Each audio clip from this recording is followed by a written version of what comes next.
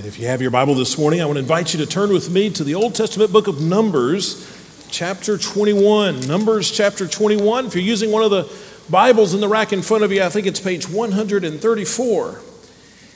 And so we've been spending our summer in the book of James, and we're not finished with that.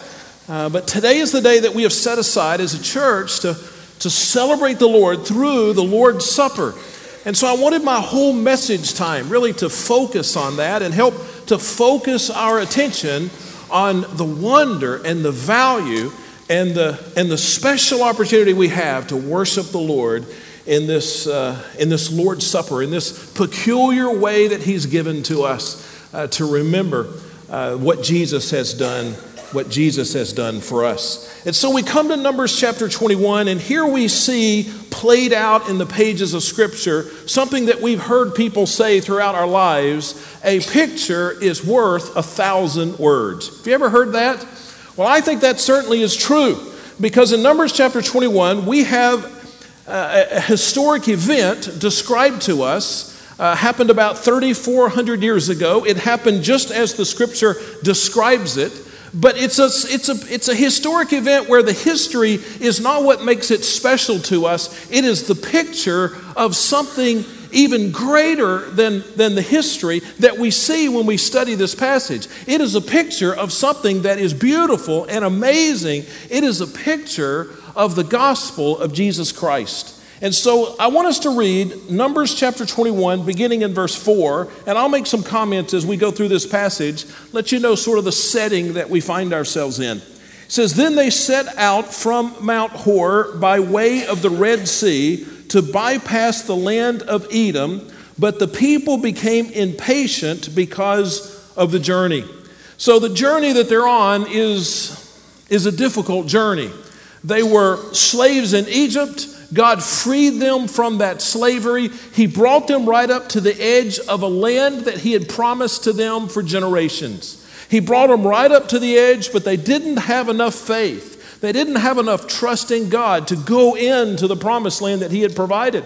And so as a result, God has now sent them to the desert as a form of punishment for a number of years, for 40 years in fact, until God is going to eventually give them another opportunity, a second opportunity to go into the promised land. When we come to Numbers chapter 21, we are at the beginning of that 40-year journey through the desert, and the people aren't happy.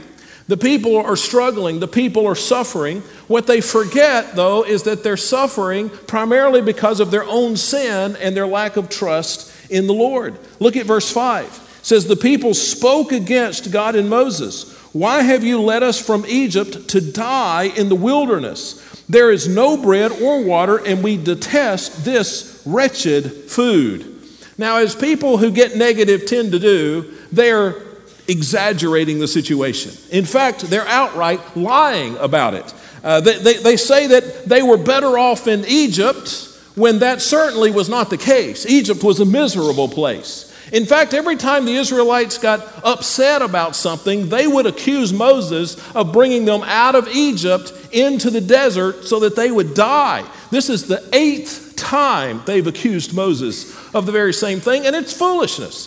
God had rescued the people through Moses from this terrible situation in Egypt and brought them freedom. But they go on in this verse to say that we don't have any food and we don't have any water. That wasn't true either. They may not have had an abundance of water, but they had water and they had food. In fact, they even mentioned that the food that they had, after they said they had no food, that their food was detestable. Now, the food that they're talking about is the manna, the bread from heaven that God is sending down. And they're even saying that the bread from heaven is detestable.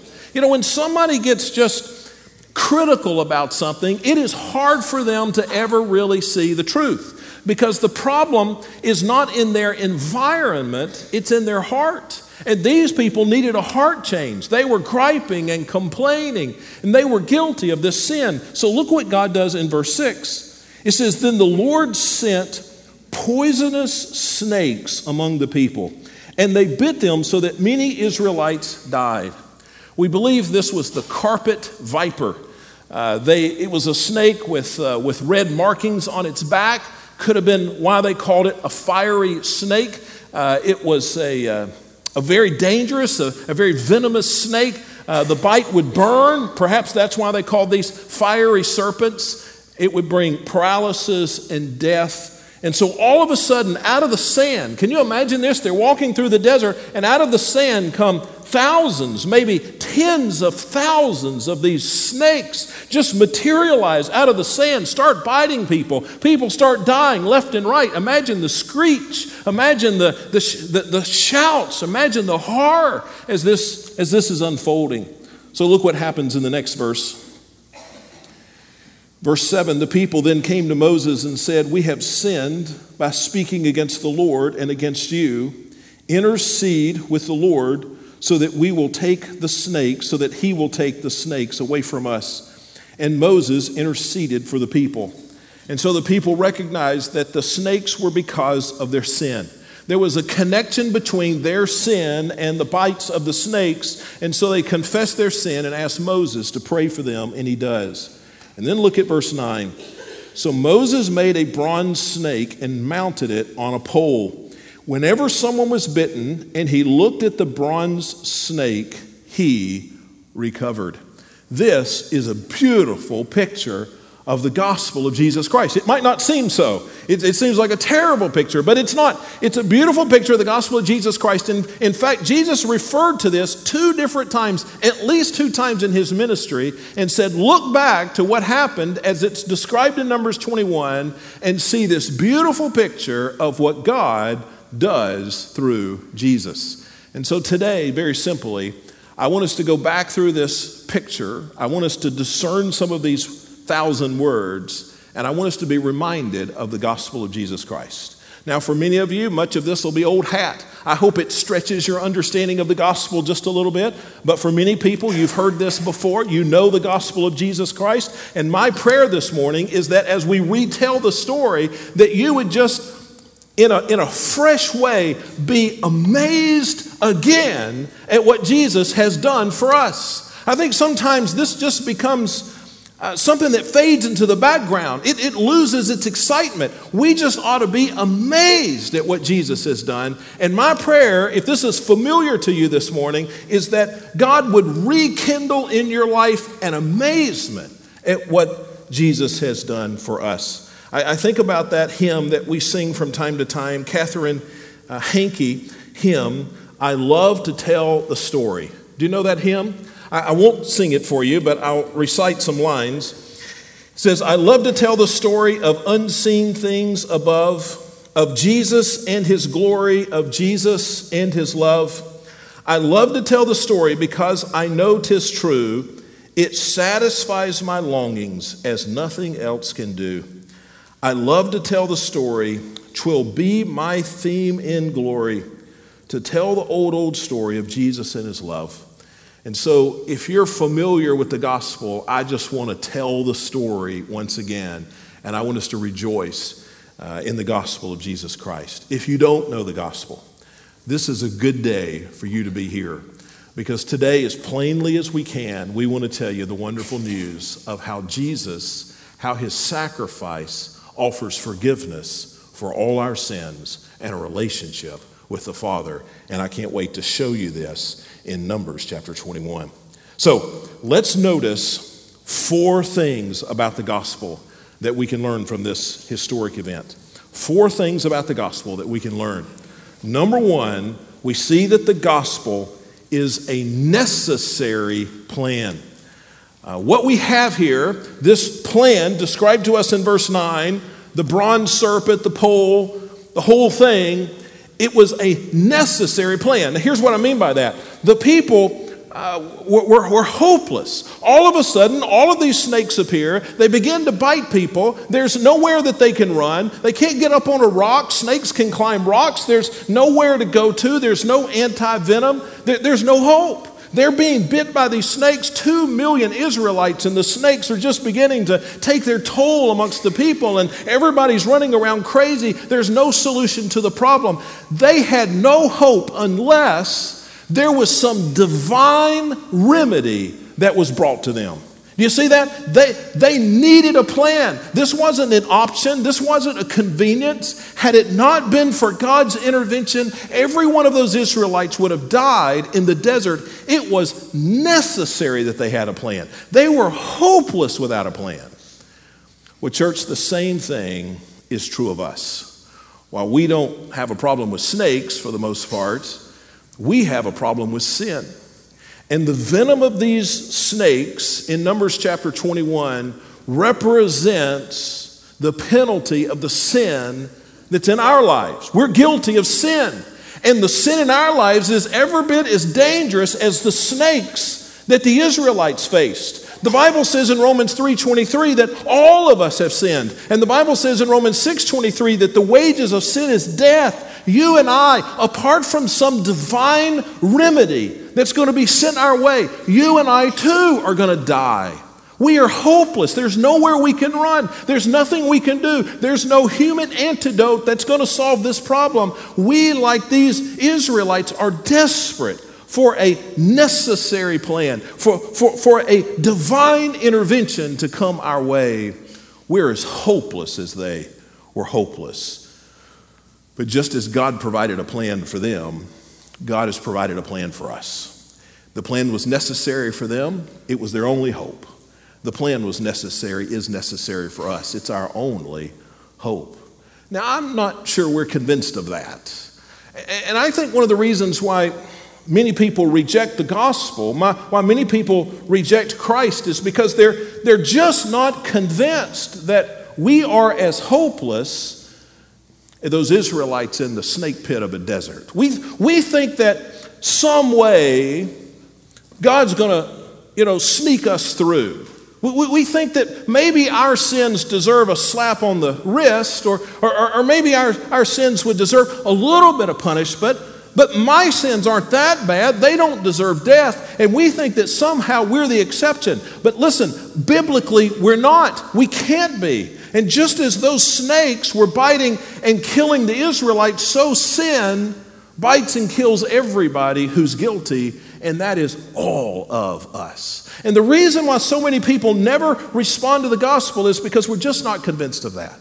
I was at a community event this week. I was at a couple of community events this week, and at one of them, somebody gave a speech. A man gave a speech, and he said something in his speech like this. He was referring to somebody, and I don't even remember who he was referring to, but he was referring to someone who had recently died. And he said, if that man didn't get into heaven, then none of us are going to get there. And then everybody laughed, and you've heard people say that before in speeches. That's a common thing to say. I cringed, though. And I know the speaker was speaking colloquially and not theologically. The speaker probably has just as good an understanding of the gospel as I do. I'm not being critical of the speaker's spirituality or even his theology, but that's really a crazy thing to say, that if that person is not good enough to get to heaven, then none of us are. And I think the laughter of the people just betrays the fact that if we just spoke the truth, a lot of us think our sin's just not quite that bad. That there are some people who are good enough, some people who are caring enough and loving enough and sacrificial enough that they're going to go to heaven on their own merit. And as soon as we think that somebody can get to heaven on their merit, we quickly think that we can get to heaven on our merit. I mean, the truth is we are as hopeless as those people in the desert. If God did not send them some divine intervention, they would have died. And if God does not intervene for us, we will die as well. How would you like to have been in that snake pit of a desert that day? I know for many of us, for me included, that would just be the worst nightmare. Snakes just coming out of the sand everywhere. Listen, there is one advantage, though, that people in that snake pit of a desert had over you and I. What advantage do they have over us? Well, I guarantee you everybody in that desert that day understood the urgency of the problem, right? Nobody had to go around and convince those people we've got a problem. Nobody had to sound the alarm, right? The problem is that we're in the same situation. The penalty of sin 100% of the time is death. But we don't recognize the urgency. We think it doesn't really matter, or there's plenty of time. They had an advantage. They understood the urgency. I pray that God would remind us that just as they were in danger, we are in danger, because the wages of sin is always death. And so the first way we see the gospel in this story is that the gospel is a necessary plan. Those people necessarily had to have a solution, and so do we. But then secondly, and this is the good news part of the plan, it was an unanticipated plan. What happened there in the desert to rescue those people was not anticipated by anybody in the desert. I can imagine when the snakes began to appear that the leaders amongst the Israelites would have started to try to figure out a plan. I mean, that's what a leader does. He sees the problem, or she sees the problem, and tries to figure out a solution. And so I'm sure that there were some trying to figure out how they could get away from the snakes. Is there some way to get away from the snakes? Can you run from the snakes? Can you climb? And there was no solution, but I'm sure somebody was trying to figure that out.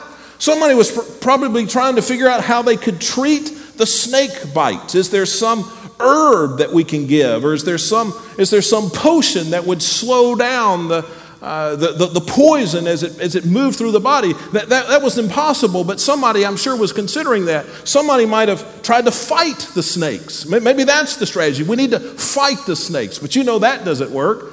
By the way, just as an aside, 2 or 3 weeks ago, has this ever happened to you? You're just bored and you end up on the internet just following wherever it goes. And I ended up on a website that listed all of the snake bite deaths in the United States in the last 20 years. And so I just started, I don't even know how I got there, but I started going through here, and a couple of observations might be helpful to you. Number one, there were hardly any women on the list. And I think that's patently unfair. Now, somebody could come away from that and conclude that women are just smarter than men and they stay away from the snakes, but there's got to be a different explanation. I'm still working on it. Now, the second thing I noticed is because it listed the name of the person and when they died, but then it had a sentence or two described what the situation was. And in about 80% of the situations where somebody in America actually dies of a snake bite, it was a man trying to fight the snake. So men, don't fight the snake. Now, I imagine that some of these Israelites thought, well, that's going to be the solution. We're going to fight the 10,000 snakes away, and that certainly wouldn't have worked. Somebody might have tried to come up with some other scheme. The point is this: there was no worldly way to defeat the snakes. The only hope they had was this unanticipated, I'm sure this didn't cross anybody's mind, this brilliant, this unanticipated plan that we will make a golden or a bronze serpent. We'll put it on a pole. We'll raise it above the people, and we'll draw the people's attention, and through that, God will bring forgiveness, and we'll tell you how in just a moment. But you see, that didn't cross anybody's mind. When they saw the snakes, nobody said, where's the pole? This was an unanticipated plan. Now, let's talk about our situation. And so we're hopelessly lost in our sins. And what are we going to do? And people have been trying to figure it out for years. And so we've proposed education. If we could just educate people enough, they would stop sinning. But that hadn't worked. We've thought if we could just have good enough rehabilitation, we could get people out of their sin. That doesn't work. We thought maybe we could inspire people to try harder, but that hasn't worked. We've thought maybe we could punish people and scare people away from their sins. But nothing that we have done as a human race has curtailed the societal sin or the personal sin that we see all around us. But God, in His wisdom and in His sovereignty, has come up with a plan that nobody could anticipate. A plan that involved His Son, a plan that involved a pole, and a plan that involved a crucifixion. And nobody could have anticipated this plan. That's the amazing thing about this. It's a completely unanticipated plan that God has provided so that people's sins could be forgiven. Let me let Jesus describe the plan.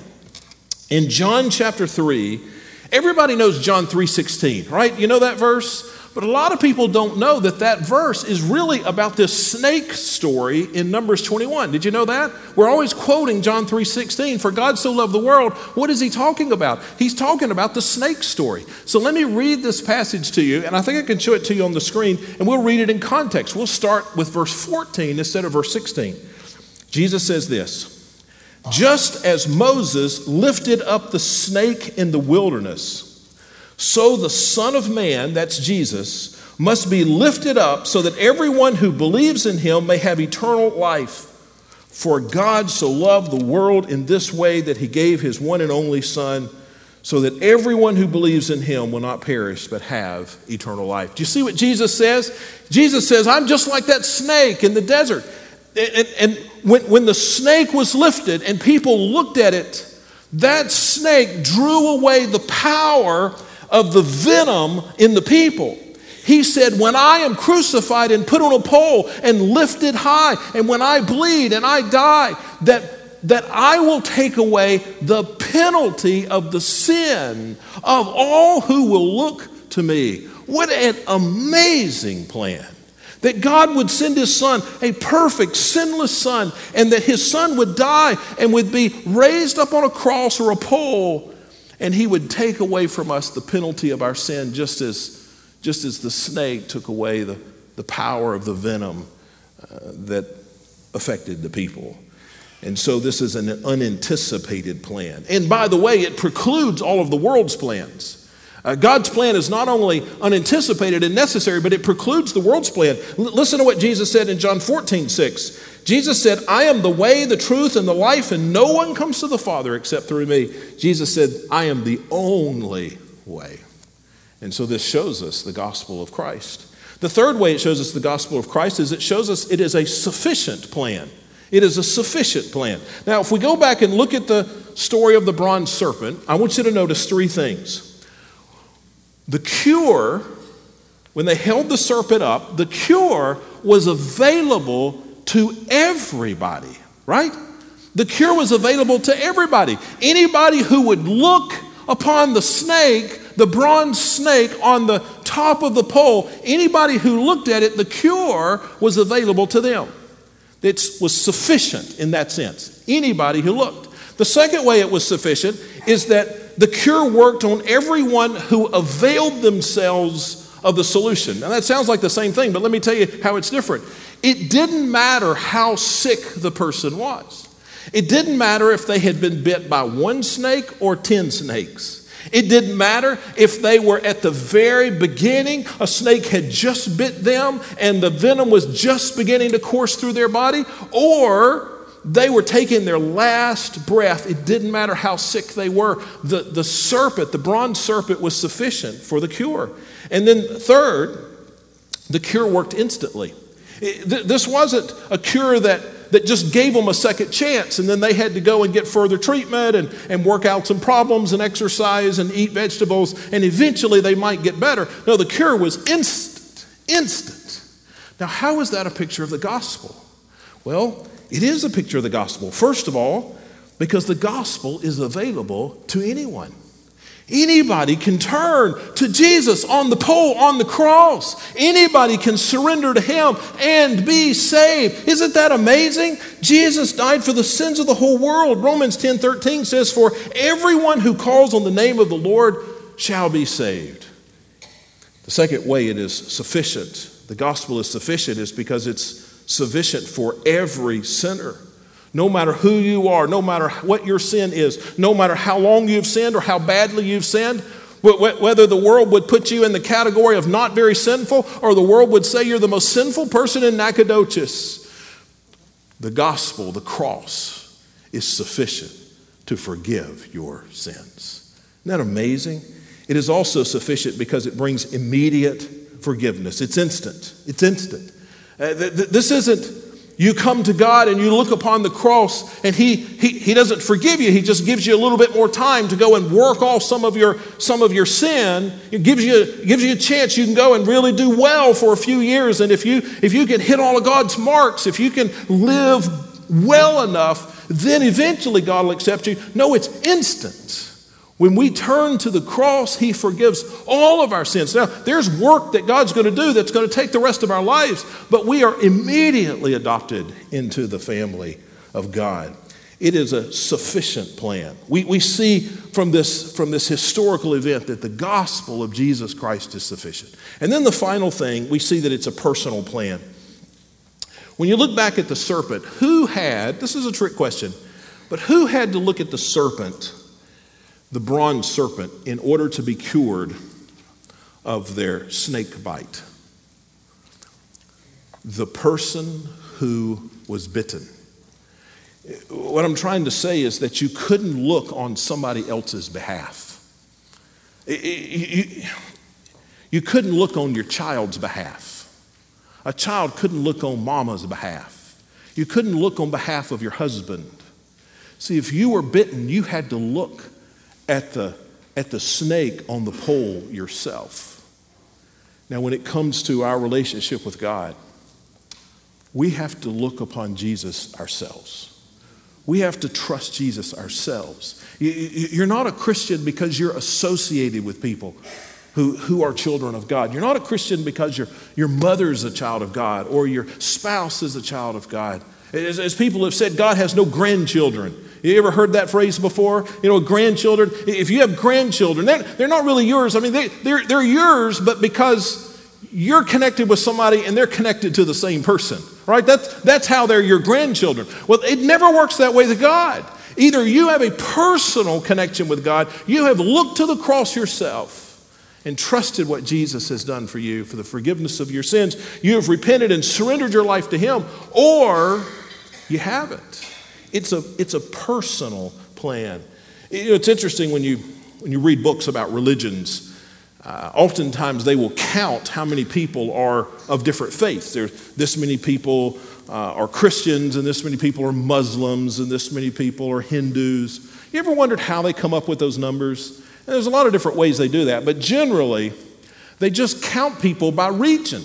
They would just say, well, everybody that lives in America is a Christian, and everybody that lives in Pakistan is a Muslim, and everybody that lives in India is Hindu, or however that works. They just count by region.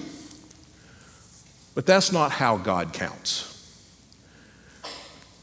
Jesus has been lifted high on the cross, and it's only those people who look for themselves and put their faith and trust in Jesus to surrender individually to him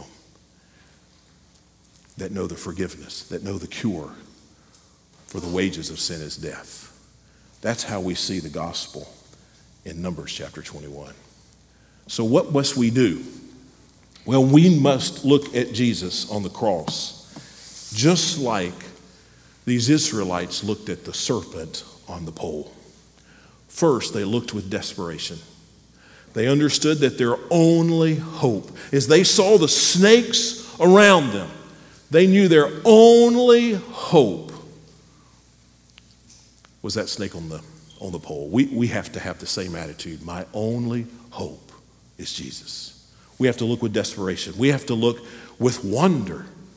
They were amazed that somehow that bronze snake on a pole would take away the power of the venom in their bodies. We have to look to Jesus with that same wonder that the Son of God would absorb the penalty for the sin in my life. And then finally, they looked with thanksgiving.